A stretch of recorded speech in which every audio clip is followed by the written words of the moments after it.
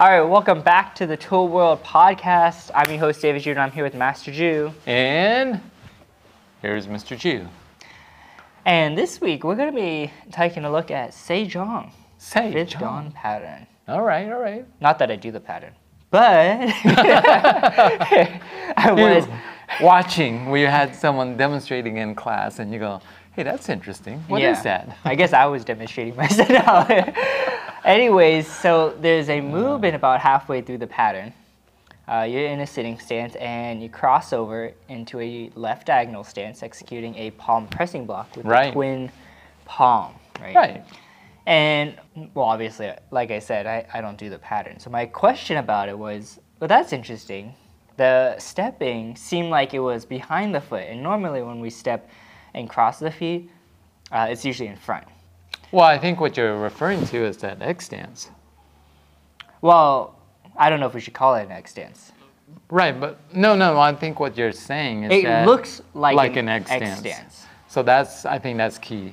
Right, but it's not an X stance. Right, it's not an X stance. After we look back at that. And that's a good point, because I think especially, this is a higher ranking pattern, and you do see people demonstrate it, but a low rank might look at it and go, oh, did he just do an X stance? Because it kind of does look like that. Right.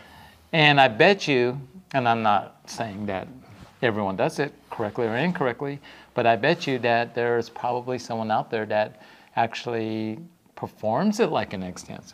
And so what's the difference between what's going on here in Se-Jong as to an X stance, right? Right. Like in Po-1. So typically, when we're moving laterally, and we'll go back to talking about X stance, but when we're moving laterally, right, you step in front. If you jump into the X stance, the leg is behind on the ball of the foot. But in this case, we're moving laterally, but it's not really an X stance. So an X stance, the foot is actually pretty close to each other, like really close to each other. Right. But in Se-Jong, that's not the case. So the right foot kind of steps behind straight behind that front foot. And we'll post up a picture right here. Yeah, so it kind of steps behind. It's not really an X stance. It can look like an X stance. Call that a vertical. No. A vertical step. No. Well, just kidding. It could be a vertical step. Perpendicular step. I don't know. Yeah, parallel step. Yeah. But the thing is that what you just said, it's a stepping type movement. It's kind of like we take steps, right? Right. And where is that step? Where does a foot place in regards to that step? And so for the person who doesn't know the pattern, might go, oh, that was an X stance, but it was stepping behind. Or maybe someone performs it and they do the pattern and they actually do it like an X stance, and it's very close to each other, but they step behind the foot. Right.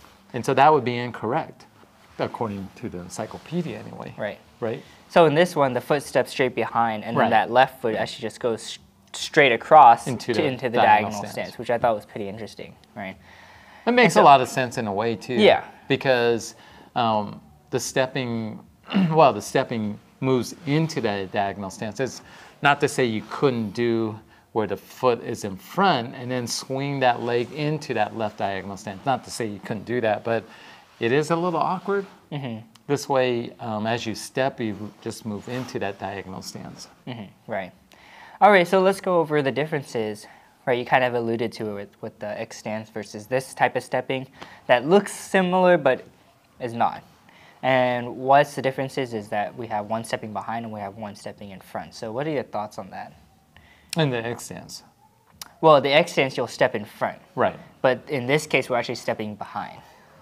Right, and what I was saying is that as we're moving, because the next technique is a diagonal stance, so we step in front, not to say you can't do that, as I said. Right. But it's kind of awkward because you're in the sitting stance, you step in front, and then you've got to bring this left leg and you have to swing it out parallel and then kind of forward into that diagonal stance. It's almost, in some ways, it feels for me like you could trip over your foot. Whereas if you were in a sitting stance and you kind of step out and your left foot just kind of moves into that diagonal stance, for me, it feels more fluid. All right, well, let's still got some time left, so let's go ahead, and I got another question about Se-Jong. Se-Jong. So this one might just be titled 24 like, movements. yeah. Yeah. And so towards the later half of the pattern, you do a one leg stance. We're bringing the instep to the back. Oh, right. So that's a little bit different And you than slap usual. that foot on your leg. Yeah, I don't know if the encyclopedia says to slap it. Oh, No, does it say that? no, I think you're right. I think you're right. Yeah. However, you see it performed that way. Yes. Right, right. But that's usually when you do a one leg stance, you usually bring it in front of the foot. You bring the other leg in front of the other leg. It's in front. Right? Oh. And so this is the one instance right. where you actually bring it to the back. The one leg stance actually stops the foot from moving forward. Right. So my question seems like, well, that seems like counterintuitive because now you're crossing the feet, and so would you not lose your balance?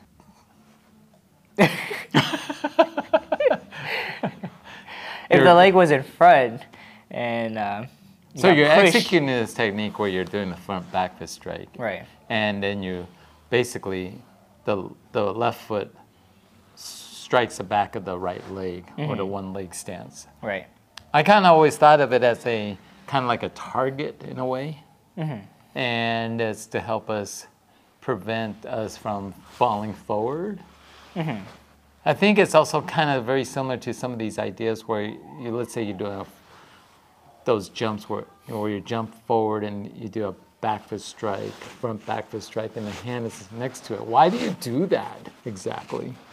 It's more like to help guide the technique a little bit more in that direction. And I kind of think that that's also the case here. More like target and to help make us so we don't fall over. Right. Yeah, so just some interesting things about Se-Jong.